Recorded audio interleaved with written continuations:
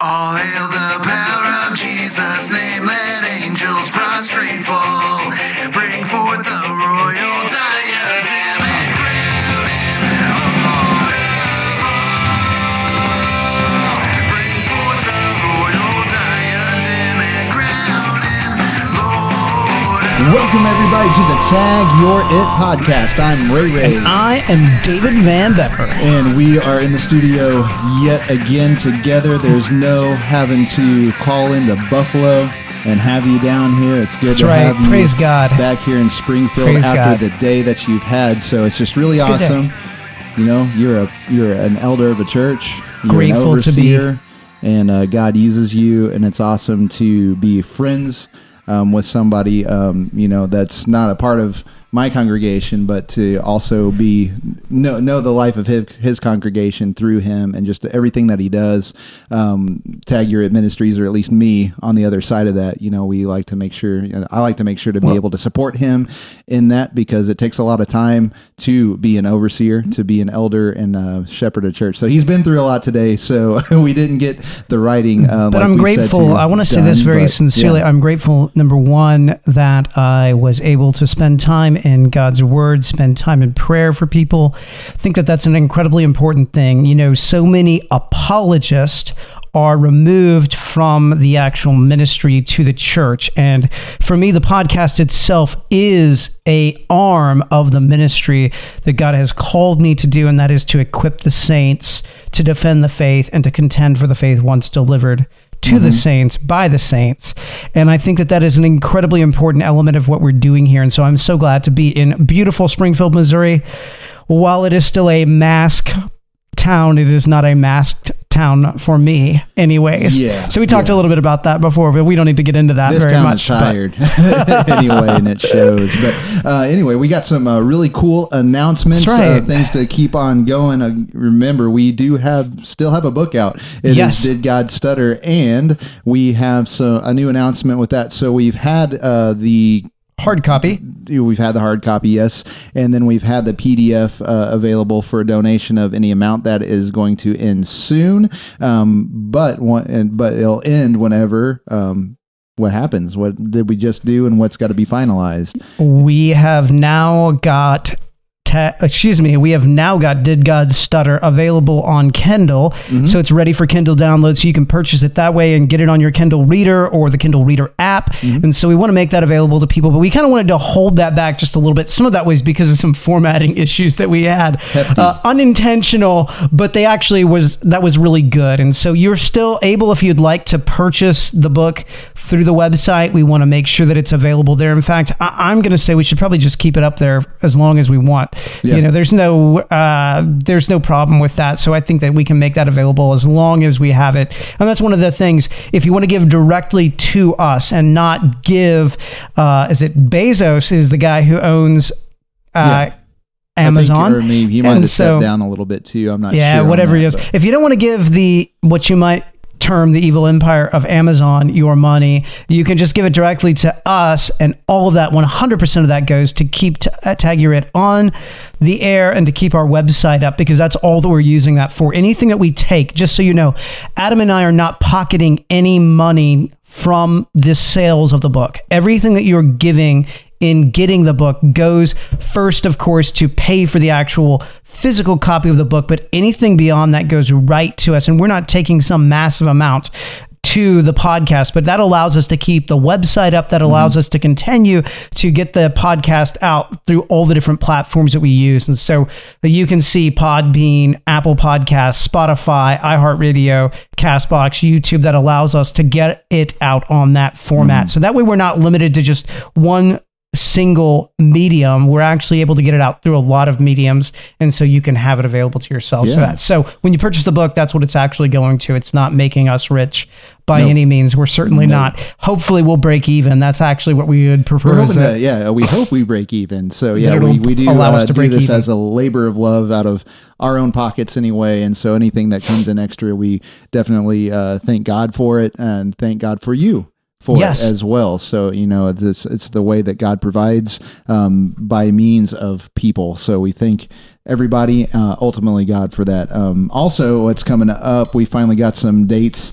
It's a little bit farther in the future, so Lord willing. But it'll be here quickly. We know it'll always be here quicker than what you'd think. Yes. By the time we get there, it's like, oh man, about a week beforehand. It's like, do we have our debate cases right? Whatever. Anyway, October 24th is the big one, where the Missouri Baptist Apologetics Network gets to showcase its apologists. That's right. And it's hopefully a time where all of us apologists can come together around a debate. And so it's the debate that we've talked about before. It's Dave and I on, being on a presuppositional side. And then we have Gabriel Zelaya and Dennis Jackson will take the classical side. And they will, of course, we will contend with the proposition, what is the best way to defend the faith? And we will say presuppositionally. They will say classically. It should be a great clash. And by the way, it's not going to be a super long debate. It's a 94-minute debate if everything works out, which means that if you're there in the conference hotel, you can come down, watch the debate, get to bed in plenty of time. It won't be super late. And that will actually include, the whole time there will also include a 15-minute audience Q&A. So just like we've done in the past before, you'll have cards where you can submit a question. And of course, the moderator of the debate will ask those questions to the debaters. We'll get opportunities to respond. And it will be a great format where we will have, like we always do, basically a crossfire, a tag your it. We've generally, in all of our debates, had kind of an open format where we get to interact in more of a discussion format. And we will have a time where we do that. So it should be a whole lot of fun. And then, of course, we have finally got another little debate, at least the people in the debate laid out. And that kind of brings us into the topic for today. But before we do that, next week we will have Will Hoffman, not here in studio, but he will call in and we're going to talk about Leighton Flowers. And so it should be a really great program. Looking forward to that. Yeah. And so, we got some new, what we call the Fellowship of the Tag anyway. So it's not only just Josh Jenkins and Brandon Dodd. It's also Will Hoffman. And so we're going to have him on the show. If you go back into our catalog, he's been on the show about UFOs, Mormonism and stuff. So we're going to utilize him in a couple of different capacities when it comes to paranormal, when it comes to Mormonism, and we're going to also add provisional. The listening to it is really messing with me right now, listening to myself. Anyway, but provisionalism, which we've dealt with Leighton Flowers on the show before. We haven't dealt with him in a long time, but that's something that Will wants to sort of watch for us, is kind of what's going on in Texas, since that's an apologetic issue, apologetic network issue, especially when it comes to Southern Baptist life, quote unquote, Southern Baptist life anyway. So he's going to come in and talk about provisionalism, Leighton Flowers, what's being said, what's being charged, and how we can approach things when it comes to that. So we are glad to have Will Hoffman on board as a Fellowship of the Tag person as well. So it's awesome. So we'll have him next week. And then we've also got another show on the May 24th, at least live recording. It'll be up the next week as far as podcast goes, where we'll definitely talk about some tweets that came from Rhett from My Mythical Morning. We'll discuss some issues with that, and how it exploded on my Facebook timeline. We'll kind of bring those in, and too, thanks to Gabriel Zelaya for his little input on that anyway. But yeah, so there's cool things coming up for sure, but let's get into this tonight, because the debate that we will have, we talked about on the last show, but it's definitely finalized with our opponents, which would be Phil Kahlberg and his cousin Luke Kahlberg. We'll be having that, and we're looking at either September or November for that, and we're still got to find a place to get that all set up. So not all the plans are finalized, but we do have them. They're engaged. They're ready to get digging in and then come to the debate. So we will deal with a proposition and a format. It should be actually, it will be a more extended format than what we'll do at the Missouri Baptist Annual Meeting, which will be really nice. Not that there's going to be any problem with the format at the Missouri Baptist Annual Meeting, but it'll be a little bit shorter debate there. But with Phil and Luke, it's going to be a little bit longer, maybe a 2.5 hour debate or so. So you'll get to actually see us dig into the issues just a little bit more depth. So it should be a whole lot of fun. And so, number one, you can do a few things. We always encourage you to pray for the Tag Your It ministry. We're grateful. As I told Adam as I was driving down here, I see the podcast as just an extension of my ministry as pastor. This is, again, should be useful for the church, not to try to build up an ego or anything like that. No. We want to be able to equip the church to do the work of the church. And this is just an opportunity for us to do that. And it's a vital part of ministry in my mind. So that's why I wouldn't miss it. Even on a busy day like today, I think it's still incredibly useful. Yeah, well, definitely. So with that said, we want to dig in. This is part 2 of us dealing with Phil Kahlberg's problem with presuppositionalism anyway. So we will start. We were about 15 minutes in. We kind of left off with him talking about the connection between Calvinism, Reformed theology, and presuppositionalism. He kind of mentioned that, it's not necessarily so, but presuppositionalism does connect you to Reformed theology. We kind of dealt with that, and so I'll be starting. If you do check out the episode from the Examined Life of with Phil Kahlberg, that's where we are. It's episode 74 on his list anyway. And so again, we're starting about 15 minutes in, and we're going to continue doing some commentary. Hopefully, you guys learn a little bit more about what is stated as presuppositional apologetics, or what we like to do post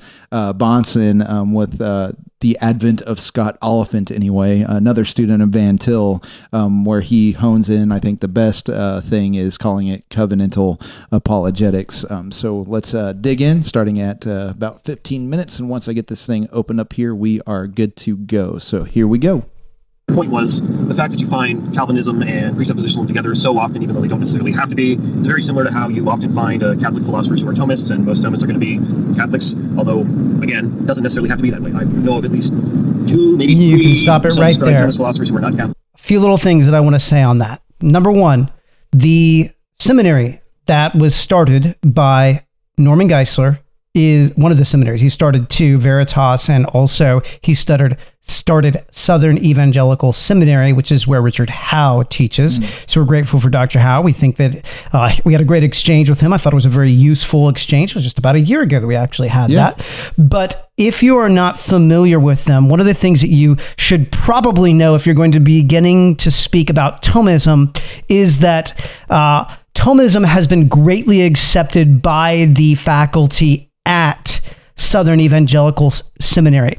If you're not educated on this, shame on you. It's something, if you are dealing with apologetics, that you should know. In fact, there was a book written not too long ago called The Evangelical Exodus, and it was 12 different seminary professors that left Southern Evangelical Seminary because they were indeed Thomist, but they couldn't find a consistency with their Thomism and their evangelical faith. Yeah. And so what did they do? They left Protestantism to embrace Catholicism. So in a way, Phil actually is right here, but the problem is there are a whole bunch of Protestants who are acting like they're Thomist, but they are not being consistent, and actually you'll find the exact same thing, I believe, in Phil. Yeah, and this is exactly what Van Til dealt with. So if you read any of his works, he's going to show you the problem in doing apologetics in a Thomist or a classicalist, evidentialist sort of camp that has been in that tradition. And yes, we can go back to Calvin, but we need to really just put it forward. This is a reformed position. Van Til took it as the reformed apologetic. Really, over against what, I guess earlier, and in his cast, he said, this is not Reformed epistemology in the Alvin Plantinga sense, but this is Reformed revelational epistemology that we're talking about. And there's something that needs to be explained, and I think that it's really important that individuals understand this, because sometimes when we use words, we're not trying to use jargon, and so we sometimes assume that people have an understanding of a definition that we are stating. Put simply, Thomism, and I don't want to oversimplify this, but Thomism is essentially the idea that based upon general revelation, in other words, it'd be general revelation, or what you could call natural theology, an individual is able to reason to God. Yeah. So based upon taking the external evidence of the world, you can then come to a conclusion that there is God. some components of that we would certainly embrace because that does connect with Romans chapter 1, right? It does connect with Psalm chapter 19.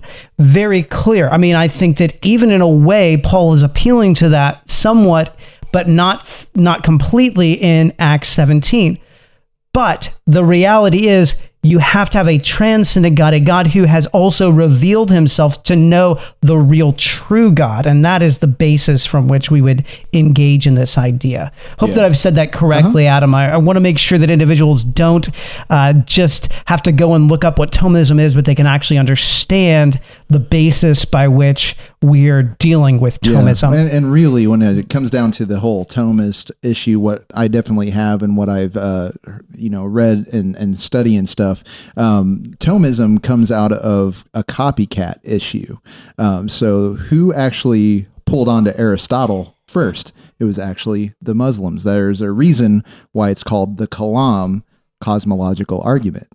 It's because it was the Muslims that were actually attaching themselves to be apologists for Allah and the Quran, that attached themselves to Aristotle first, and then you see, the movement for Christian apologetics, and it was just like, well, we can do this too, and it's like, no, you can't.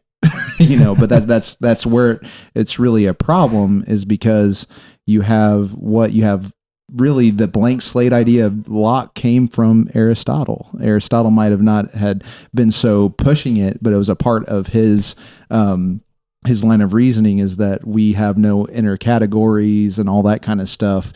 And it doesn't comport with scripture at all, because we all know we have and he's going to get to this here in a minute about the sensus divinitatis in a way. But we are created. We are a part of creation, so we can't separate ourselves from creation. We are created, and so therefore we ourselves, being creation, demonstrate God. So we'll find it within ourselves, we find it looking at ourselves, we find it looking at everything outside us. We are rendered excuseless because God is seen, but why is the difference, and the difference between our apologetic methodology. But again, very, very rare. So anyhow, to help explain or steelman this type of thinking, this system of thought, we kind of need to go back to John Calvin. Now, Calvin did a lot of things. He wrote a huge systematic theology, and like everybody else who wrote a lot, there's plenty to look at there, some good, some bad. But for our purposes here, what I'm talking about is one of the things he attempted to do was establish a framework for knowledge of God, knowledge of theology, that was free of any philosophical entanglement. And that is an assertion.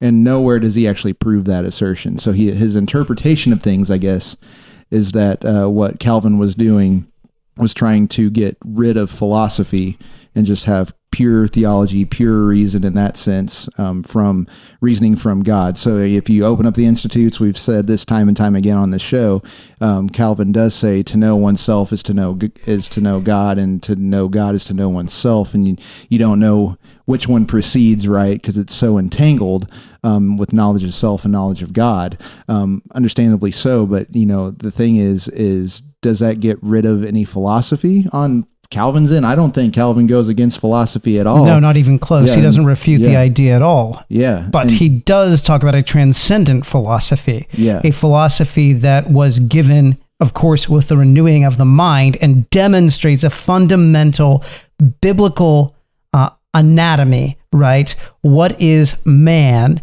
and how do we define who man is? Again, when we go back even to our debate with Richard Howe, we basically said, do you have a biblical anthropology?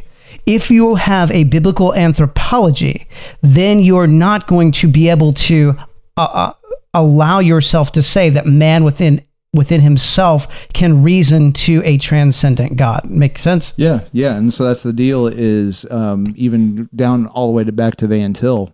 Van Til's not against philosophy. It's just that we have a Christian philosophy of life because we have a worldview, because Christianity is a system. It's not a parts and pieces issue. We are given revelation. We have anthropology explained. Yes. We have things explained. And no, do we have everything? No. It says the secret things is Deuteronomy 29:29. The secret things are God's, but what has been revealed is for us and our children. So we can work with what has been revealed as necessary, as authoritative, as sufficient, what's all let's say clear, Yes. so perspicuous, Necessity, And, clarity, yeah. sufficiency, authority, Yeah. inerrancy. Yeah. So with There you those things there, that's, again, this is a whole systemic thing. We have a philosophy based on the starting point of God's condescension. So this goes down to Westminster and London Baptist and Savoy. Whenever you get to those, why do they say that we could not have fruition of God being our blessedness and our reward, and we couldn't attain eternal life or get life, the reward of life, without his condescension, by him talking to us, by him coming to us, which is why Calvin says he lisps to us. He is greater than us. His being is greater. It's separate from us. And it's like if we were going to try to talk to our dog, right?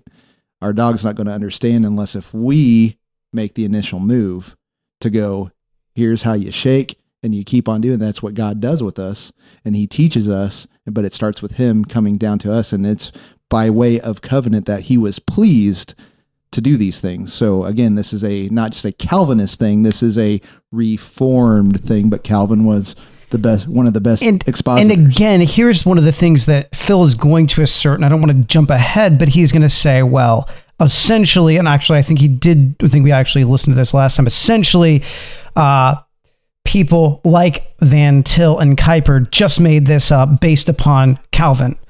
Well, you have to remember, when you read the Institutes, who is it that Calvin is quoting again and again and again and again in every chapter multiple times? Augustine. Augustine. Yep. Who was Augustine? Well, remember, he really shaped the Nicene Creed. Mm-hmm. He was there at the Council of Nicaea. So it wasn't as if Calvin was some ignorant guy who was just making something up. He actually had church history on his side, mm-hmm. and was saying, wait a second, we exited this. We did so gradually. We need to get back to where we actually started. Yep, and that's the issue again with Augustine, is his ecclesiology and his theology were at odds with each other. That's the whole division and the whole Reformation issue. So yeah, let's continue. Various reasons, which are not entirely important here. He wanted to be able to present Christianity, present the gospel as free from any philosophical entanglement, and in his mind that meant you've got to get theology freed from all these ideas that you see coming in from Plato, Aristotle, and other philosophers. So that's the issue, though. We want to get it untangled from Plato, Aristotle, Zeno, the Stoics, whatever. And guess who was present in Acts 17 whenever Paul went to the Areopagus? Who called him a seed picker? Who invited him to talk about his foreign divinities? What was there in Athens at the time? So let's do grammatical, historical hermeneutics here. Yeah. Certainly Certainly the Stoics were there. The Mm-hmm. Epicureans were there. Where was the academy located? Right there in Athens. Where's the Lyconium? That's Plato and Aristotle right there, right? Yes. So what's wrong whenever Paul tells us not to go to these philosophies because they're empty and they're vain and they're deceitful? Again, here's where the Reformation comes into play. We have sola scriptura. The difference between being a Catholic, or at least a Roman Catholic at the time, here's the divide. Who speaks? Who is wise? It is God, and it's the fear of the Lord who is the beginning of wisdom, and it's the knowledge of the Holy One that's insight. So here's the big deal. So yeah, Calvin he was a reformer. He wanted to get away from the worldly philosophies that had creeped in, and they wanted to reform things. And this is why, presuppositionalism is a reformed apologetic, and that's why we call it a covenantal apologetic. Well, the issue becomes when you embrace natural theology, it's the foundation from which you are basing or springboarding into your philosophy. Calvin didn't want to do away with philosophical thinking. Neither does Paul, by the way. And of course, that was the basis by which Calvin was trying to return, the basis by which Augustine was even affirming in the 300s was, do you have a philosophical foundation that is based upon a worldview that rejects the triune God of Scripture, or do you have one that is grounded in the revelation of the triune God of Scripture? Paul makes this very clear, Romans chapter 12, when he says that you are going to renew your mind very clearly. When he talks in 1 Corinthians that the natural man cannot reason in and of himself. When he says that man is dead in their trespasses and sins, that means everything. So when you embrace a biblical anthropology, not a naturalistic, but a external position concerning man's anthropology, what you're doing is you're springboarding forward into how does that thought progress? And if you have a faulty foundation for human anthropology, then you're going to have a faulty apologetic or a faulty approach each time, basing the ultimate standard upon something that is external to Scripture. And that's exactly where Calvin is going. That's why in the Institutes, he starts where he does. And of course, everything progresses from there, by the way. He starts with God. If you've not read the Institutes, that's where he begins. Yeah. That is, you just want theology and God, none of this philosophy garbage, according to Calvin. And I'm very... Again, that's not... It's a straw man. That's all. Prove it. Show what me is where, interesting, by the way... show me where Calvin says, I don't want philosophy at all. Well, and here's the thing, and I think this is so funny. It is humorous to me because Phil says, let me steel man this. If you're not familiar with that, let me make a better argument than what was being made originally. That's what a steel man argument is. I'm going to make a stronger argument than what they actually originally said. No. This is a straw man, not a steel man. Loosely quoting him here. I'm going to be very loosely quoting virtually everyone I refer to here. All of them, more or less, had a lot to write and say about these things, but it's impossible to go into them in great detail in an hour-long podcast. Now, if you've been listening to my podcast, then do multiple podcasts. Yeah, we're doing. Yeah, not to be superior, but if it's such a big deal, do more podcasts. Cite your sources. Help us out here. Hope that immediately you're going to hear when I tell you that Calvin wants to establish knowledge of God, of theology free from philosophical entanglement. You're going to go, wait, that's impossible. That can't be done. And you're absolutely right. That's the because it's a straw man. Immediate trouble that you come in. It's just impossible to do that. And to their credit, I would say most of the prior theologians and Christian philosophers before Calvin actually recognized this and attempted to take that into account. Who were they? Cite them. Tell us who they were. I'd like to hear who these individuals were. If you're going to say Aquinas, again, you're starting with a very interesting position. Aquinas rejected a biblically informed anthropology. That was not where he was. He was going back to the Greek philosophers, the Stoics, the Epicureans, even the Islamic philosophers. Well, it was Thomas Aquinas was going back to Aristotle. Sorry. I mean, that's not the Muslim because they weren't around at that point. Sorry, I got that confused, and I want to correct that. Basically, you have Muslims and Christians adopting Aristotle, like we're talking about Augustine, and how you have Protestants and Catholics utilizing the same person, right? That's the same sort of deal that's happened in there. Although I'm not a Thomist, so I wouldn't buy into Aquinas with everything. He actually had a pretty sophisticated, pretty good epistemological outlook that I would recommend highly. That I think is, if not entirely right, at least mostly right. More right than it is wrong, anyhow. What is it? You said something about it. What is it? That was actually one of the points I tried to make in that debate with David Van Beveren. I don't know if he just didn't get this or didn't understand or didn't want to concede in the debate. Is you can't really do knowledge of any type without bringing your philosophical ideas to bear. You just can't.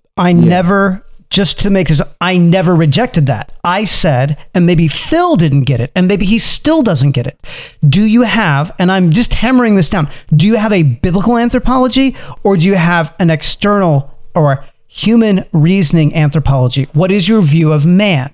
Are they corrupt? Are they dead in sin? Is there a difference between the natural man and the regenerate man? If so, how do you get there? Yeah, and this is the same issue that we ran into with Howe and Tucker.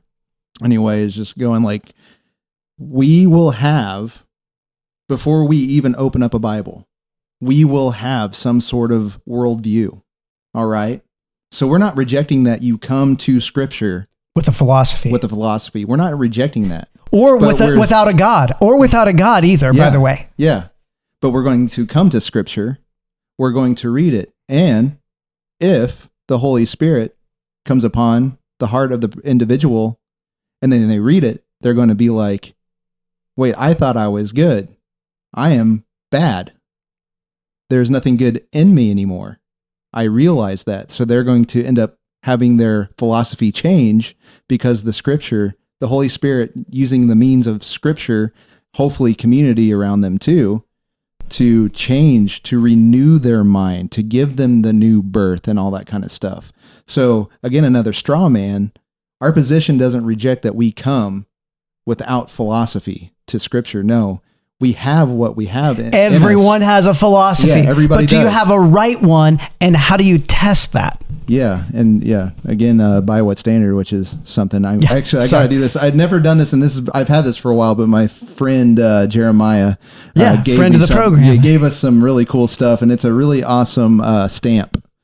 And it says, if you can read it all right, by what standard? It's the by what standard stamp. So what I'm going to do is I'm going to stamp this piece, and this is what I'm just going to hold up so I don't have to say anything. But yeah, by what standard? All right. But that's the thing. We don't reject that, because we get everybody's going to come to Scriptures, to the Word, with a philosophy, but then they're going to have to align their philosophy with Scripture, thus making Christian philosophy, which is exactly what Van Til talks about. So unfortunately, I don't think he goes really that, I guess we need to get to that point, but he spends a lot of time on Calvin, he spends a lot of time on Kuyper, but then again, throughout time, we got time, and things develop over time, at least on our end, trying to be conformed to the image of Christ, ultimately the whole church being conformed to the image of Christ as well. So this is a whole holistic issue that is so narrow-sightedly put into a podcast.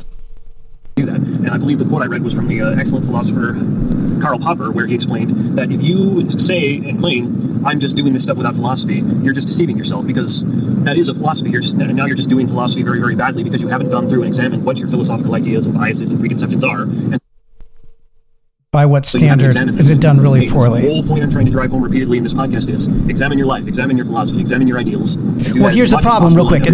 Great statement. Agree with that. I think that is right. You do need to examine. Yeah. But the problem is, when you examine them, what are you testing them according to? Are you testing them according to an empiricistic view of reality? Are you testing them according to what your mind tells you and your feelings and even your conscience? Or are you testing them according to what Scripture has given you, what the Holy Spirit has given you? And yes, there is a standard by which to test things. That is, for a regenerate person, Scripture and the Holy Spirit. Once Christ has breathed new life into you, you have an objective standard through which to understand whether you are thinking correctly. Yeah, and here's the deal. Beloved, do not believe every spirit, but test the spirits to see whether they are from God.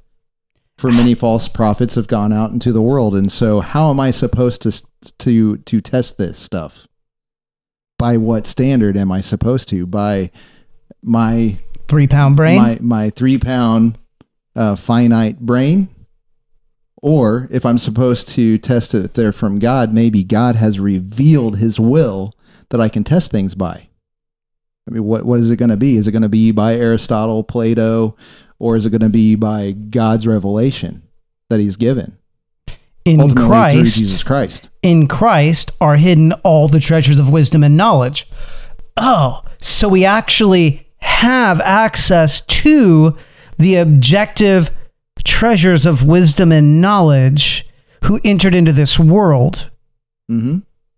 Yep. Possible, and that includes even like how you would have access to the knowledge of God. You simply cannot claim I've detangled my knowledge of God from my philosophical ideas. No one has said that. In fact, actually, what I would say is you start detangled from the actual God. You start rejecting that God. You cannot, if Scripture is right, you cannot reason your way to that God. No one will be able to do such a thing. The natural man rejects. So the problem is, when you base your philosophical system upon individuals who don't hold every thought captive to obedience to Christ, you will never get to Christ. Mm-hmm. Now, one possible explanation for Calvin's inability to see this was that when he was writing, his primary concern was not in establishing like a good, grounded theological system to fight against atheism or skepticism or something like that, but it was rather the theological fight or debate between the new Protestantism he was a part of and Catholicism. Well, here's the issue. Very interesting. The new Protestantism that he was a part of. What Calvin, Luther, Zwingli, Melanchthon were after was not some new thing. It was a rejection of the drifting that occurred. Yeah. They were going back to the standard through which the prophets spoke. When the prophets say, when Paul says all scripture is God-breathed, when Jude says very clearly that we have what God has said, essentially contending for the faith once delivered by and through the saints, what they are appealing to is what God has already declared. When Paul says in 1 Corinthians that he is speaking scripture, when Peter says that people deceive and twist the words of Paul as they do all scripture, they are appealing to this transcendent truth that was revealed through the prophets to God's people. Also, I think you can make a great case, and this is done in the book, The Question of Canon, that the early church believed God's word would actually stop when the prophets, the apostles, ceased to exist. That's why they quit continuing the canon when you read the early church, and they actually keep quoting back to these individuals that we would say are the apostles. We can actually construct the New Testament through the writings of the early church fathers. Why? Because that was a standard. Mm-hmm. So when you say, I'm going to hold natural reasoning as a secondary piece beside Scripture, instead of saying the renewed mind from Scripture will actually correctly interpret Scripture, you get yourself into a very serious conundrum. What Phil is doing is he is, again, if you listen to the start of this podcast, he's poisoned the well. That's all it is. But likewise, it says that it's a Catholic podcast. Yes. So he's acting consistent with a Catholic standard, which is not a evangelical or Protestantly informed understanding of Scripture. Yeah, again, he is, as a Baptist churchgoer on a Catholic network, he is actually arguing against the formal principle of the Reformation. That's the hard thing. And so that's where we're at. It's going to be, is Phil, are you a Catholic in that sense, not in the generic term of what Catholic actually means that I have no problem with, but are you Roman Catholic? Are you going to end up holding on to the Council of Trent sometime and Vatican II? And the reality is, if you're a Baptist or a Protestant in any way, and you're listening to this podcast, you need to recognize that he's being inconsistent with his Protestantism. Do you want to jump onto the Catholic apologist train, or are you Protestant for a reason? And do you understand that you are Baptist confessionally for a reason, or do you think that you can synthesize the two worldviews because they are different gospels? Mm-hmm. Fundamentally, at the end of the day, we do not hold hands with Rome when it comes to the doctrine of salvation. And therefore, when you're dealing with apologetic methods, the goal is not to win someone to believe in a God. We would tell you everybody believes in a God. That's scriptural. Even the person who says, I reject God, has still placed themselves in the position of God and said, I'm God. When we talk about a very hardcore atheist, when we talk about someone like a J.T. Eberhard, we're not saying that guy doesn't believe in God. No. He actually demonstrates that he believes in a God. He is God. He is the ultimate arbiter of truth. For him, he is the ultimate arbiter of morals, of values, of how you interact with society. He's placed himself on the throne. Everyone does that. Yeah, and it's basically, if you take Greek, if you take Greek mythology and all that stuff, everybody at that time would have been still recognizing they needed something transcendent, and that's why you have all these gods, and it's polytheism. And then atheism comes around to where it's still Greek in philosophy. You just get rid of the transcendence, make it immanent, and then we all become the gods. So it's still the same problem of polytheism. It's called relativism, and subjectivism doesn't work. But apparently, if we make it humans instead of just some transcendent idea of gods being out there and it's just us, that is Darwinism. That's how we get all this kind of stuff, which that part will come up anyway. But that's a problem. So, which one are you, Phil? Are you going to be a Protestant? Are you going to be a Catholic here? I'm thinking you're siding with Rome on the issue until you don't want to. Inside, it kind of makes sense that because Aquinas was a good Catholic, many of the good theologians and Christian philosophers that had come prior to Calvin were also good Catholics, because with a few exceptions. That is a arbitrary term, good Catholics. What do you mean by that? Were they good Roman Catholics? Because the reality is that even at that time, there was not a total loss and conflation of what we would now term Roman Catholicism. Yeah. There were individuals that affirmed or accepted certain dogmas of the Catholic Church, but there was not an inline step of, yes, we're all along the lines of Catholicism. Does that make sense? It's one of those things because, the church, the Roman Catholic Church, you look at you Protestants, and look how many denominations. It's like a big schism and stuff. It's like they were still schism. It's just they utilized the power of the state to shut people up. I know many people who say that they're Catholic. How about our president? The president of the United States says he's Catholic, but he says it's great to kill babies, celebrate killing babies. Oh, and you can call marriage whatever you want. But guess what? The Pope doesn't say that. While the Pope conflates on a whole bunch of other things, is very obscure about his definitions of a lot of other things. Those are two things that he's actually somewhat clear on. Yeah, but to say good Catholic is to really be anachronistic at the point. Yes, at least in today's understanding. In some sense or other, a Catholic for the Protestant Reformation. Well, then maybe for that reason, Calvin didn't really want to look at what Aquinas had to say. There would be kind of inclined to. I would say that that's false. Aquinas is quoted in the Institutes. Mm-hmm. I will say that I don't have the Institutes in front of me, but I've read enough of it and looked at the footnotes enough to know that he quotes. He really likes to quote Augustine, but he doesn't just quote Augustine, and so. To say, and what was asserted there was essentially that Calvin was ignorant of Aquinas or didn't want to deal with Aquinas because he was a good Catholic. I think that's an assertion that is fallacious. Mm-hmm. Mm-hmm. Prove it, though. And that's just kind of speculation on my part. I don't really know if that's the case or not. It's exactly the primary idea of Calvin's here that is important is that he takes the idea of original sin and expands upon it into the idea of total depravity. While original sin has certainly been a core Orthodox Christian doctrine for as long as there's been core Orthodox Christian doctrine, Calvin, in a certain sense, we can say, strengthened and expounded on this.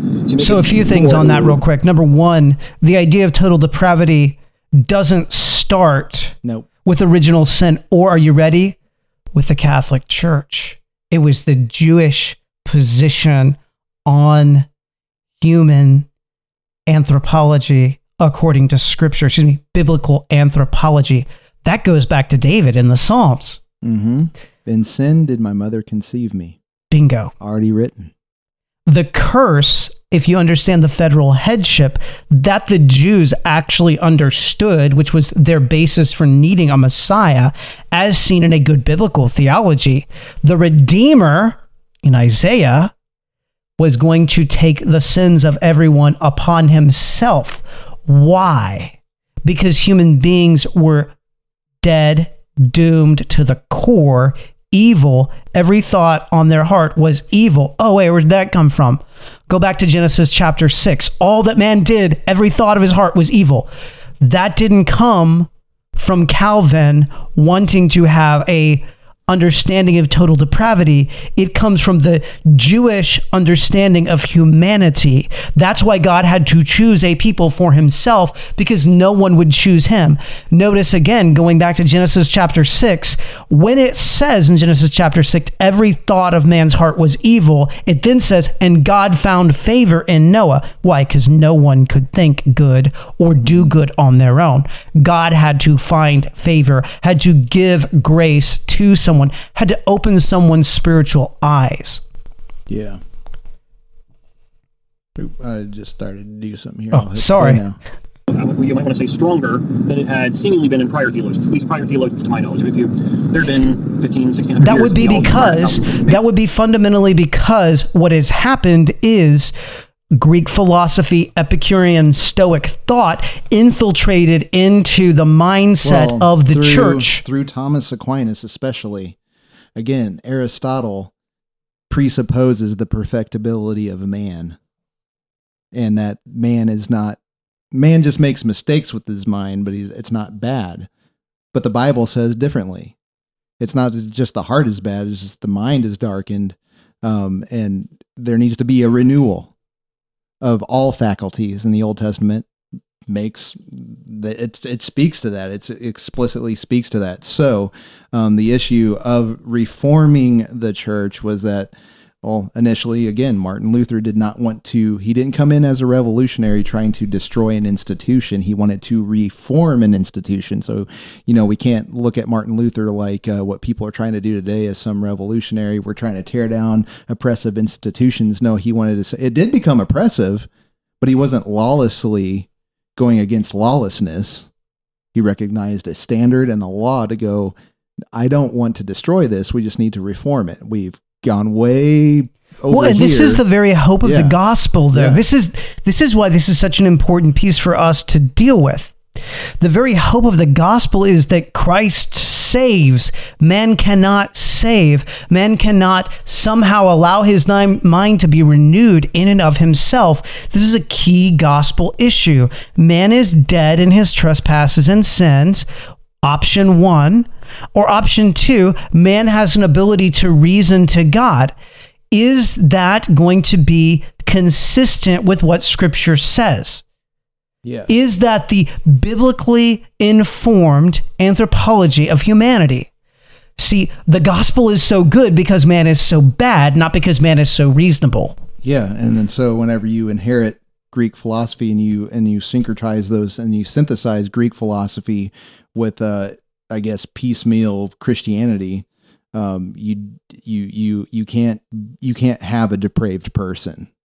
And that was the problem. And again, your theology will inform your apologetic. And notice it was Martin Luther that wrote The Bondage of the Will, by the way. It's not Calvin. So it's Bingo. not just Calvin either. Yeah, So Melanchthon would have put a ditto on it too, probably, by the way. Yeah. Since he was Calvin or Luther's understudy. Sorry. Yeah. There's some people before him that did it in a similar way that I'm unaware of. That could be, I don't know everything. But generally speaking, the idea of total depravity is regarded as coming from Calvin and not any other theologian, at least not that I'm aware of. So again, that is an anachronistic view of total depravity. The real question is, what did the Jewish faith believe about man's will and about man's moral good or ability to do moral good? Yeah. If Scripture is consistent, which it is, because it comes from a God who cannot lie, then we can see, based upon the Jewish roots of the Christian faith, Calvin didn't just pull this out of thin air in order to try to affirm his thing. And actually, if you read the Institutes, by the way, and you hear what Calvin says about total depravity, he doesn't just base it in the New Testament or in his own reason. Fundamentally, it starts with the Old Testament in the book of Genesis. Yeah. Yeah. What it asserts here is that sin not only affects our moral status, that is, because of sin we're morally unable to do right, we sin and we're morally blameworthy, those kind of things. But it also affects our intellectual status. That is, it not just hinders us morally, but it makes us unable to reason well. It makes us unable to recognize what's good, right, and true. So a few things, and I think that there's some conflation there. And I don't mean that disrespectfully. I think that it's a common one, and it's easy to make even for a good Calvinist. When we talk about man's ability to reason, yes, certainly it is impacted by sin, but there's a different mode of reasoning in spiritual things and reasoning in natural world things. Yeah. Certainly man's ability to reason in natural world things is going to be impacted by sin, but man's spiritual reasoning it's impossible for man to reason to God, to the triune God of Scripture in and of himself. Again, speaking from the consistent view of Scripture and the consistent voice of Scripture, Paul makes it clear, man can't reason in spiritual Yeah, and things. it's one of those things, it's a can't, won't issue. It's not just a can't issue, it's a can't, Won't. Well issue. said. So they won't. We can say that they have no ability, but it's also a won't. So even if they had the ability, they wouldn't. But it is scripturally, I have to bow down to Scripture because I have to go. Since everybody goes to an expert, right? So I'm not doing anything out of the ordinary. I'm going to go to an expert. I'm going to go to the omniscient God who has condescended and told me things, right? And I'm going to believe him as the expert that knows the beginning or the end from the beginning and created all things. So he fits the bill of the best expert ever who has spoken and has given us all this wonderful stuff. And so it is a can't, won't issue. Again, it goes back to the garden whenever autonomy was the issue. I can judge the moral issue over eating the fruit. Is God holding something from me? Is he not good? It all comes back down to that. It's not just a New Testament issue. It's not just a tradition issue. It is a getting back to Scripture, sola scriptura. And again, which path are you going to go from the Reformation? Are you going to go stay in the Tiber and go on the other side? Which side of the river are you on? And apparently, again, the big issue that I'm getting from this, he doesn't have a problem with presuppositionalism. That's right. That he has a problem with presuppositionalism. His problem with presuppositionalism presupposes his hatred, his distaste for the Reformed theology. Yeah. So he doesn't really have a problem with presuppositionalism. He has a problem with, but it does recognize the issue is if you are Reformed, you really actually have to be presuppositional, which is our case, and that's why we talk about R.C. Sproul and other people who are Reformed who are not presuppositional. It's like there's a conflict. Well, it comes down to a piece that I find in a lot of individuals who don't like Reformed theology. They want to be in the driver's seat. They want to give themselves a little credit for their coming to God. But Scripture says you don't get any credit for that. That is dependent upon God's choosing. But Dave, you're trying just to be too pious. It has That's nothing to do with pious. It has everything to do with giving God all the credit. Exactly. And so we're not trying to be pietistic to build ourselves as holy or anything like that. No, the Scripture says, I don't know how more clear than just that. The Scripture says this, that it excludes boasting, that Abraham didn't earn what he got. That's right. That Israel was chosen not because they were righteous, not because they were big, but because why? Because that's the way God wanted to do it. And so Israel couldn't take credit for being a special people based on anything that Israel was, other than based on the promises that God made to Abraham, Isaac, and Jacob, which then later came out of the Israel, which ultimately goes back to the promise of Adam, to Adam and Eve after the fall, that there would be enmity between the seeds and that he would send someone to crush the head of the serpent. It all comes down to God made his promise that he didn't have to make to man, and God gets all the glory. So it's not me being pietistic. It's me sticking to the text. If I do not have that, then I cannot know. And then we're stuck in, we can go to an enlightenment and we can say, we can posit all we want out here, but we don't know it. And so we have to just stick in, can we prove anything outside of our heads? And then it becomes relativism, subjectivism. That's why the Enlightenment failed, and we're stuck here in the postmodern times where objective truth is even out the window. So this is why, like in the Freemasonry debate, the whole secular issue and joining that, why it's going down, the recruitment is going down. Why? Because we've lost objectivity. So whenever we've had all these discussions, there's a reason why we are here today. And it's us acting like the Greeks. The church was acting like the Greeks back in pre-Reformation time. That's why Reformation happened. And here we still are debating the same stuff. There's nothing new. But in the intellectual sense, in the sense of how we reason and think about things as well. And the only way out of that, according to Calvin, is through grace from the Holy Spirit working within us, through revelation from God. Whoa. From Calvin? From Calvin? Is that just from Calvin? So Calvin was the first one to come up with the idea that God gave man new life. I think Augustine had a Pelagian controversy where they kind of talked about, who's at the bottom of the hole and what's his condition. There you go. It wasn't just with Calvin. In fact, again, who is it that gives eternal life? God. Notice that in the New Testament, it isn't pray that God will give you insight so that you can accept. It is pray that God gives you, that God changes you.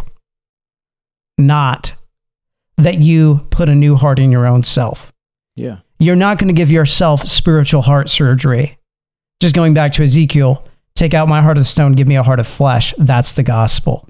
Mm-hmm. Raised to new life. What can a dead man do? Not, of course, original with me. That is the reality.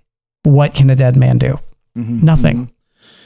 Well, we've got almost another hour anyway, and I think we can do a part 3 anyway. Yes, we probably will need next to. week and stuff. So we've only had one show scheduled, so we can do a little bit more next week with our writing and stuff. So again, just to we don't want to impose on your time, but we thank you for allowing us into your life again for another week on the live cast, another time of listening to the podcast. We are grateful for that. But just to conclude, here's going to be the major issue.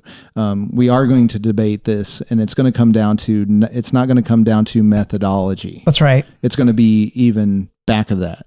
What is theology? And then this is the issue. If you don't treat the scriptures as what they are, as what they say they are, the inerrant word of God, this is where you are. That's going to be the issue, Adam. So we're going to have another inerrancy debate. Here's what I would encourage each of you to do. Mark my words, May 10th of 2021, whenever this debate occurs, here's what's going to happen. We are going to present scripture. We are not going to be refuted with scripture. So then you need to ask yourself very seriously a question. Anyone who listens to this, is scripture your authority or not? That's what it comes down to. At the end of the day, do you truly believe that God speaks and raises man to new life, or man does his own type of spiritual CPR on himself, pulls out the paddles on himself, his dead arms, takes the paddles and puts them to his chest and hits shock, and life begins? Is that what you... Does man have the power to flip the switch of regeneration? Yeah.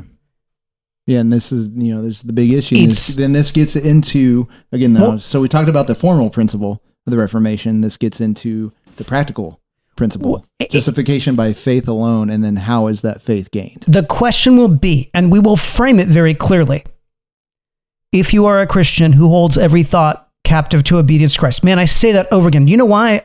Because I pray that for myself. Not because I'm not trying to get some type of false piety.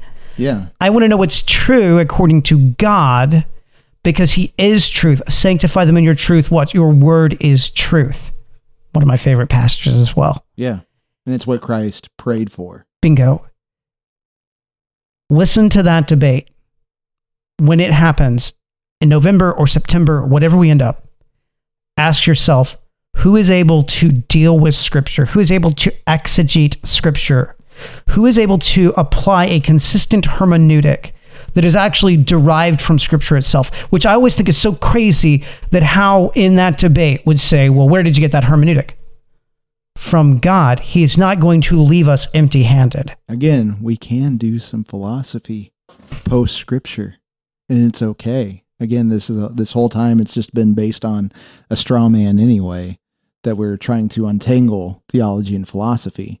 But no, to know God is to know his reality and to move in his reality. To think his thoughts after him. Yeah, pragmatism isn't so bad, since we don't have everything given to us and we have principles. Again, the regulative principle is a very pragmatic tool to go, here's principles, here's circumstances. How do we do that? Same thing works in theonomy as far as how a civil government should work. How, again, it's not just the regulative principle of the church, it's the regulative principle that God has given us.